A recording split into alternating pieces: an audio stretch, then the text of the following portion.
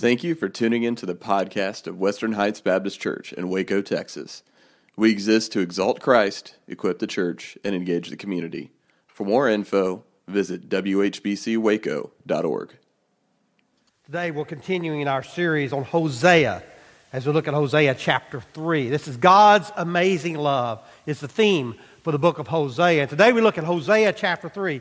It's one of the more dramatic passages of Scripture in the Bible as we know what's going on behind the scenes, and we get to Hosea chapter 3. We're going to look at these words this morning on how to love as God loves. You follow along in your copy of God's Word, Hosea chapter 3. Hosea writes, "The Lord said to me, go show your love to your wife again, though she is loved by another and is an adulteress. Love her as the Lord loves the Israelites, though they turn to other gods and love the sacred raisin cakes. So I bought her for 15 shekels of silver and about a homer and a lethek of barley. Then I told her, you are to live with me many days. You must not be a prostitute or be intimate with any man, and I will live with you. For the Israelites will live many days without king or prince, without sacrifice or sacred stones, without ephod or idol. Afterward, the Israelites will return and seek the Lord their God and David their king. They will come trembling to the Lord and to his blessings in the last day." Three truths. To love as God loves, we are to see through the scars. To love as God loves, we are to see through the scars. We know the situation, as we've been looking at Hosea the past 3 weeks. We know the situation that Hosea loved a woman by the name of Gomer. But Gomer was unfaithful to Hosea. They had 3 children, but only one of the children was Hosea's, the first child. The second 2 were not Hosea's. But yet Hosea loved Gomer. Gomer was unfaithful. She could not be trustworthy, and she lived her life as an adulteress in front of everyone and made a mockery of the marriage relationship, made a mockery of her commitment, of her dedication, and the covenant that she had made with Hosea. By now you know that Gomer represents Israel and Hosea represents God. And she had made a mockery of everything that the marriage was supposed to represent. And so God comes to Hosea once again and he says, Hosea, go show your love to your wife again. Matter of fact, we see in the passage that she's even loved by another. She neither respects Hosea nor wants anything to do with him. So turned her back on him. And then God tells that command, go show your love to your wife again, even though she is an adulteress. He'd already been told to marry a prostitute in chapter 1. Go marry a prostitute. Now he said, now I want you to love her again. He's telling him to do something that most people would neither command nor encourage. He was asking him to become vulnerable. Hosea, I'm asking you to open your heart up to this woman again. Even though he's been hurt, even though he's been betrayed. He said, I'm asking you to open your heart up to a person once again. When Gabby and I were forced out of a pastorate at a previous church, and God asked us to go back into the pastorate, we had to deal with this. Because we were hurt. We'd given our heart away to these people, had loved them, had prayed with them, had performed funerals with them, and had wept with them, and been in the hospitals with them, and just loved these people. And then they asked me to leave. And so when we were asked to go back into the pastorate, we had to deal with this. Do we want to make ourselves vulnerable again? Do we want to open our hearts up to people again, even though we know they may hurt us, even though we know they may disappoint us, even though we know they may not love us? We had to make that decision. This is what Hosea was asked to do with Gomer. Now stop and think about the situation for a minute. What would you do? What would you do if God came to you and said, I want you to go back and love your adultering spouse again? How would you respond if God told you to do that? If it was your spouse, how would you respond? We might like to pat ourselves on the back. Oh, yes, I would do it in a heartbeat. Don't be so boastful. we might not be able to do it. We might not be willing to do what Hosea was asked to do. And you also couldn't go back, and Hosea couldn't go, well, God, that's easy for you to say. You know how we do that? Well, that's easy for you to say because you're not in my situation. It was not easy for God to tell Hosea to do it because he knew what Hosea was going through because God was experiencing with the people of Israel. It was the same thing that he was going through. So he wasn't asking Hosea to do anything that God hasn't already done. God knows exactly what Hosea must have been feeling. But God tells Hosea, Hosea, I want you to go love this woman again. And that's the same truth that he has for us. Listen, God loves us in spite of what we do and how we behave. God loves us even when we are unlovable and we are unloving. God loves us. God loves us when we are faithless. He is faithful. God loves us when we fail to believe. He still loves us. He loves us when we are undeserving of His love. In reality, God loves us and looks past our scars. He looks past the scars. There was a movie out several years ago. Mel Gibson played the lead. It was a movie called A Man Without a Face. Perhaps you remember this movie. But in the movie, there was a young boy in the movie who wanted to go to military school. But he didn't have the grades. And to make matters worse, his older sister was a beauty queen, and his younger sister was kind of an intellectual. And so he never got treated well by his friends or by his families. They just kind of relegated him to second. He never got any recognition. And he wasn't an extremely knowledgeable guy, and so he was not going to be able to get into the military academy. He did not have the grades. In that same town where this young boy lived, there was a recluse of a man who years earlier had been caught in a fire and half his face had been burned. But this man was also an incredible teacher and a tutor. And so the young boy and this man, this recluse, got together to teach, and they found out that this man who had the burned face was also a very loving and a very caring individual. And this young boy and this recluse of a man developed more than a relationship of teacher and student, but they became friends. And so the time came for the little boy to take the test to get into the military academy. And the Mel Gibson, who played the scarred man, he said, I'm going to give you a practice test before you take the real test. And if you pass this practice test, I'll let you fly on an airplane. And so the boy took the test, and he made an 86 on the test. And so Mel Gibson takes him down to the local flight school, and they take him on an airplane. And on the way back from the airplane flight, the little boy is looking over at Mel Gibson, who's driving the truck, and he's looking at his scarred face. And the little boy says, you know, I don't even see your scars anymore. That's exactly what God does to us. When He looks at us, He no longer sees the scars. Why? Because He looks at us through the shed blood of Jesus Christ. And He no longer sees the scars of sin and rebellion and disobedience. He just sees Jesus. He says, go and love this person again. God wants us to be able to see through the scars of other people. I don't know if you know this, not everybody out there is just like us. Did you know there's people out there that have scars of an abortion? And they need love. Did you know there's people out there that have the scars of a homosexual relationship? And what they don't need condemnation, what they need is love. They need love. There's people out there that have scars that come from a long addiction to drugs or alcohol. They don't need condemnation. What they need is love. There's people out there that are coming from a divorce in their marriage, a divorce situation in their children. Their children aren't experiencing the love because their mom and dad are broke up. They're divorced. And they're living in a broken home, and they have that scar of a broken home hanging over them. They have that scar of a divorce hanging over them, and they don't think they could ever be loved. They don't think they could ever be accepted. Or even those individuals who suffer from low self-esteem, and they don't think anybody could ever care for them, anybody ever love them. God says we ought to look past those scars, look past those things, and love those people. That's what God tells us we ought to do. God's Word tells us, and it does not apologize, that we are to love the way God loved us.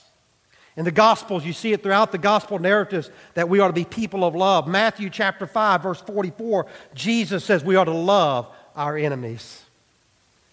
We are to love our enemies. Matthew chapter 19, verse 19 says we are to love our neighbors. Luke chapter 6, verse 32 says, if you love those who love you, what credit is that to you? Even sinners love those who love them. John 13, verse 34, he says we ought to love one another. John 15, verse 12, he says we ought to love as Christ loved us. 1 John 3, verse 14, he says we are to love, and if we don't love, we are spiritually dead. I could go on, but I think you get the point. I think love's kind of mentioned in the Gospels. How did Jesus love you? How did God love you? God loved you so much that He gave His Son for you. How dare we not be willing to love others? We make a mockery of the love of God by failing to love the way He loved us. See, as believers, this is not an option, folks. This is not an optional part of God's Word. We are to love as He loved us. We are to love and see through the scars. We must be willing to look past the scars and love people. Second truth, to love as God loves, we ought to pay the price. Pay the price. It wasn't enough for Hosea to just love his wife and say how much he loved her. He had to demonstrate his love. He had to show his love. He couldn't stand on the street corner and say, I love Gomer. I love Gomer. That's not enough. He had to physically demonstrate his love for her.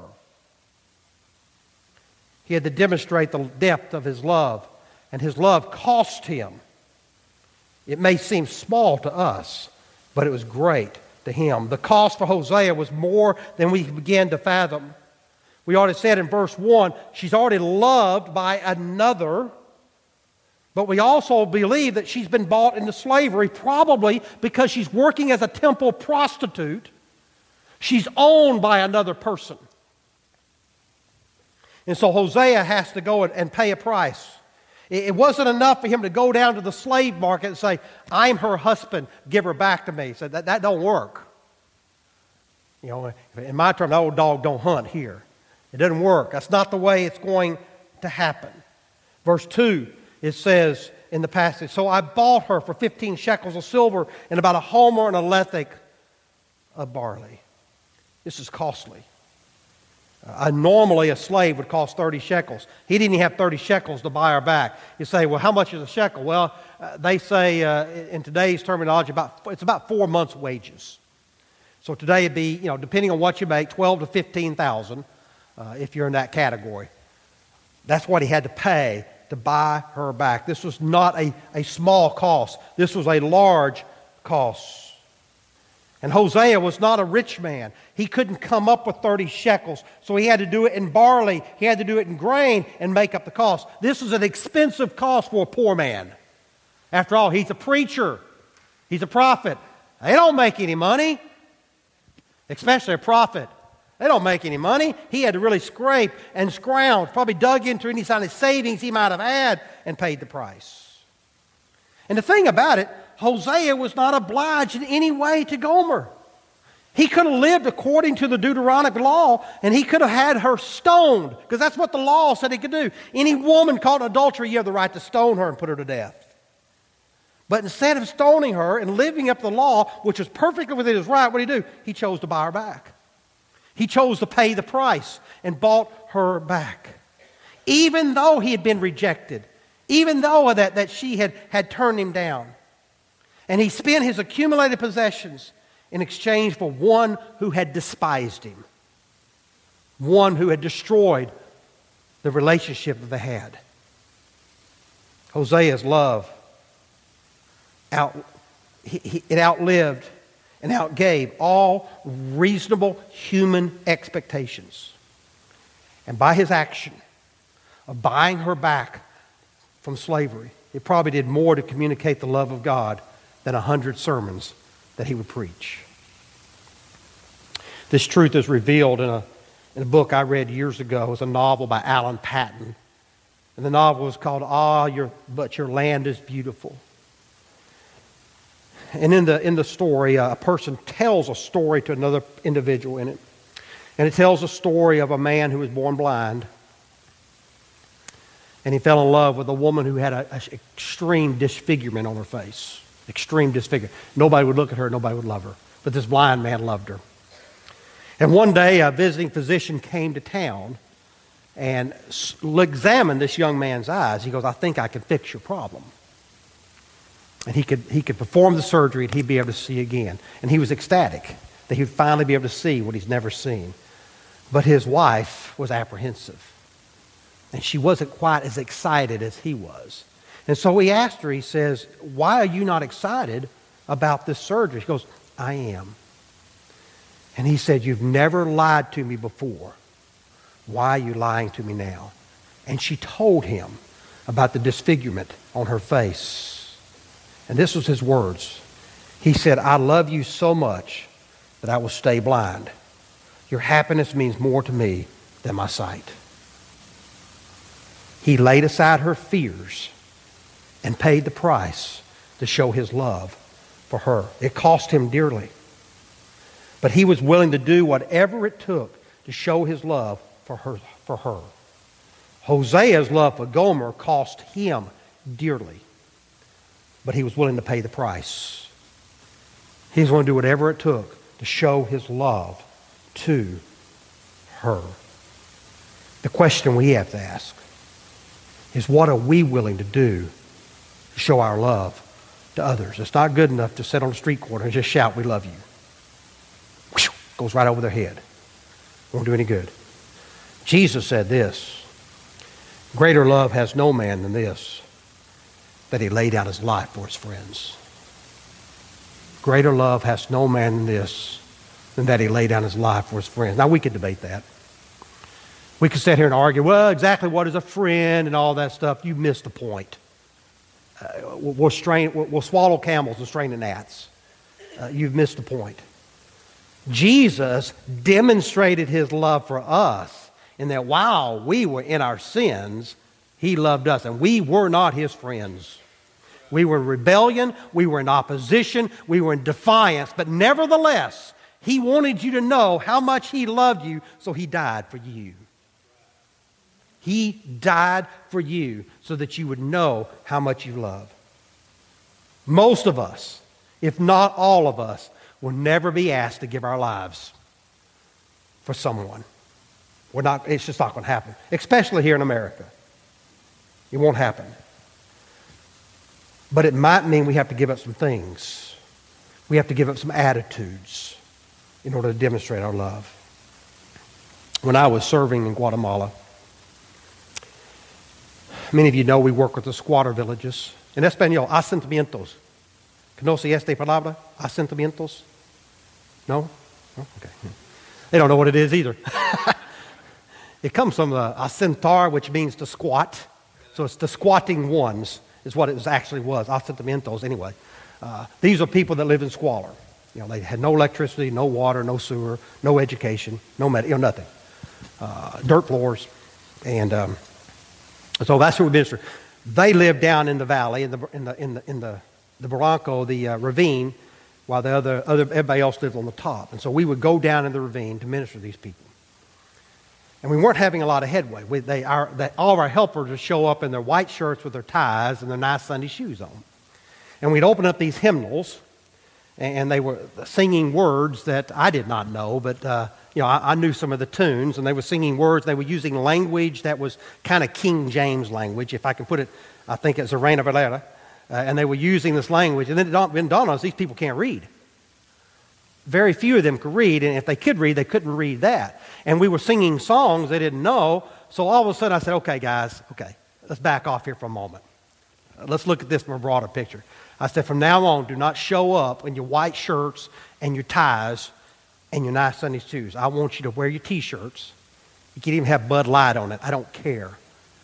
Show up in your T-shirts, wear your flip-flops, wear your tennis shoes. Let's get down on their level. Let's get on a level.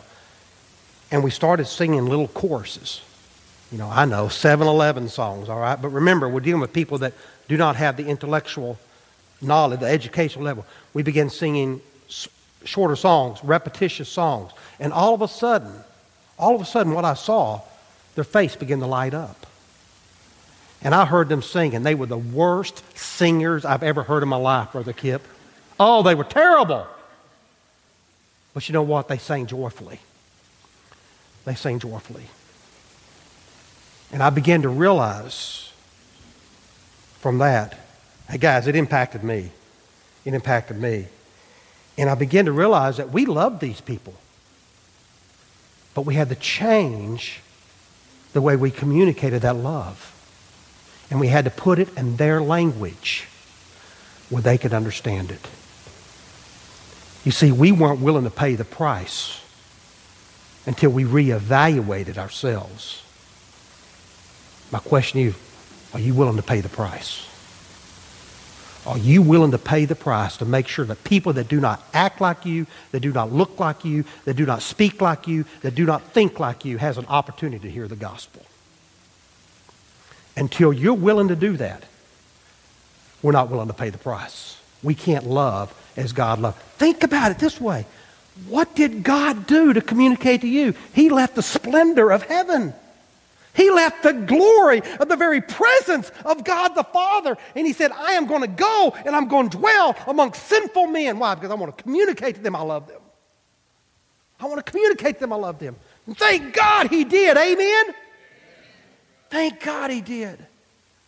And we have to keep constantly evaluating our lives. Are we willing to pay the price to demonstrate to people that we love them? Are we just going to sit in our churches and shout, we love you, we love you, we love you, and it goes on deaf ears? Third truth. The love as God loves requires patience. Hosea pays the price. Look at verse. He pays the price. He could have made certain demands of her. He could have forced her to love him. He could have forced her to do certain things. However, Hosea wanted Gomer to love him, and love requires patience. Love cannot be coerced. Look at verse 3. Then I told her, you're to live with me many days. You must not be a prostitute or be intimate with any man, and I will live with you. Hosea restores her to the previous relationship that he had. But he does not force himself upon her. He does not make her do anything. He provides for her needs. He gives her clothes. He gives her shelter. He gives her food. He gives her comfort. He gives her security. He protects her from those that might hurt her. In essence, he treats her as if she had never been gone before. She's restored to the marriage covenant. But he never expects anything in return. He's patient, and he waits, for her. His design was to have her recall how much he loved her, have her recall how he's demonstrated his love for her. And as she realizes the unbelievable love that was exhibited and the cost that Hosea paid to bring her back, her love and her affection for him would be real. Then she would understand what real love is all about, and not love that can be bought, love that can be purchased in such a way, or love that can be abused, but what it truly looks like. And then her love and her affection for him would be real. She would love him because he first loved her. Here's what I want you to grasp this morning. When we begin to demonstrate God's love to other people, listen, they may not respond the way we think they should respond. It might be rejected. It may not be reciprocal. It may not be received. So what's required? Patience. Patience. Patience. We keep doing what we're supposed to be doing. We keep loving. We keep demonstrating it. We pay the price. We look through the scars. And then we are patient with them. People may not do what we expect. They may do things contrary to what is desired. Nevertheless, we ought to show patience. 1 Corinthians, in the love chapter, 1 Corinthians 13, the very first characteristic of love is patience. Love is patient. Love is patient. Aren't you glad? Aren't you glad that Jesus is patient with you? I know I am. I want y'all to be a little bit more patient with me, okay? As I become more patient with you. I'm so glad Jesus is patient. He says love is patient. And then toward the end, it says something amazing. It says something amazing. It says love is not easily angered. It keeps no record of wrongs. Oh, that one hurt. That one hurts. It's kind of like the man who was complaining about his wife, and he says, man, sometimes my wife and I get in a fight, and she gets hysterical. He goes, don't you mean hysterical? No, historical. She brings up everything I ever did wrong. We laugh, but we do the same thing over and over and over. How many times are you supposed to forgive them? 7 times 70? In other words, infinity. That's not Jesus not saying, okay, just keep count, and once you get to 490, you don't have to forgive them anymore. That's not the point of the lesson. He says, just forgive them. Forgive them as Christ, as God has forgiven you in Christ Jesus. Sometimes we just don't behave the way that we should. We bring up past wrongs. We hold things against people. We bargain with love. We say, I'll love you as long as you love me back. I'll love you if you behave a certain way. I'll love you as long as you don't mess up, as long as you don't make any mistakes. We're pretty selective when we give out our love. If they don't measure up to our standards, we just don't love them. You know how we know we don't love them? You don't want to hang with them. You don't want to associate with them. You want to be around them. Well, I'll just avoid them at all costs. That ain't love, folks. That's selective love. Man, if God did that toward us, He wouldn't hang around any of us. Yet the testimony of Hosea reveals that love is patient with others. Even if they have wronged us, love is patient. God's love is the same way for you and for me. He's patient. He's patient. What would God have you to do this morning?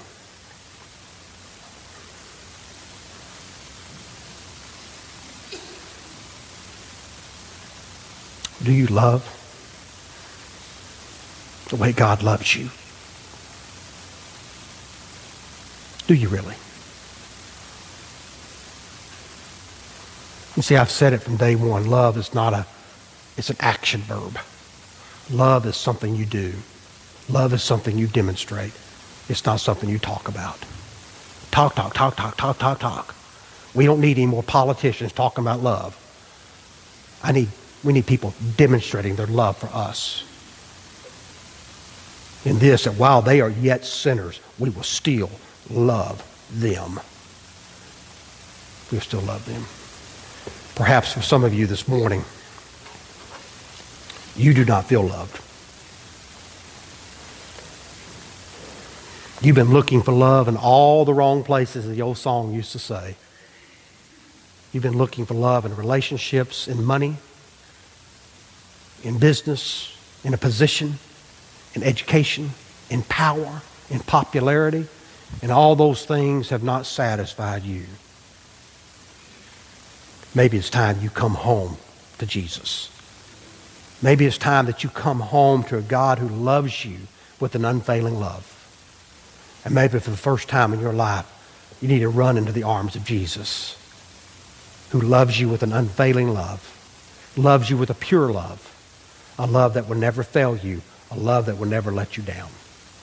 Maybe you need to do that. For others of you, just be honest with yourself.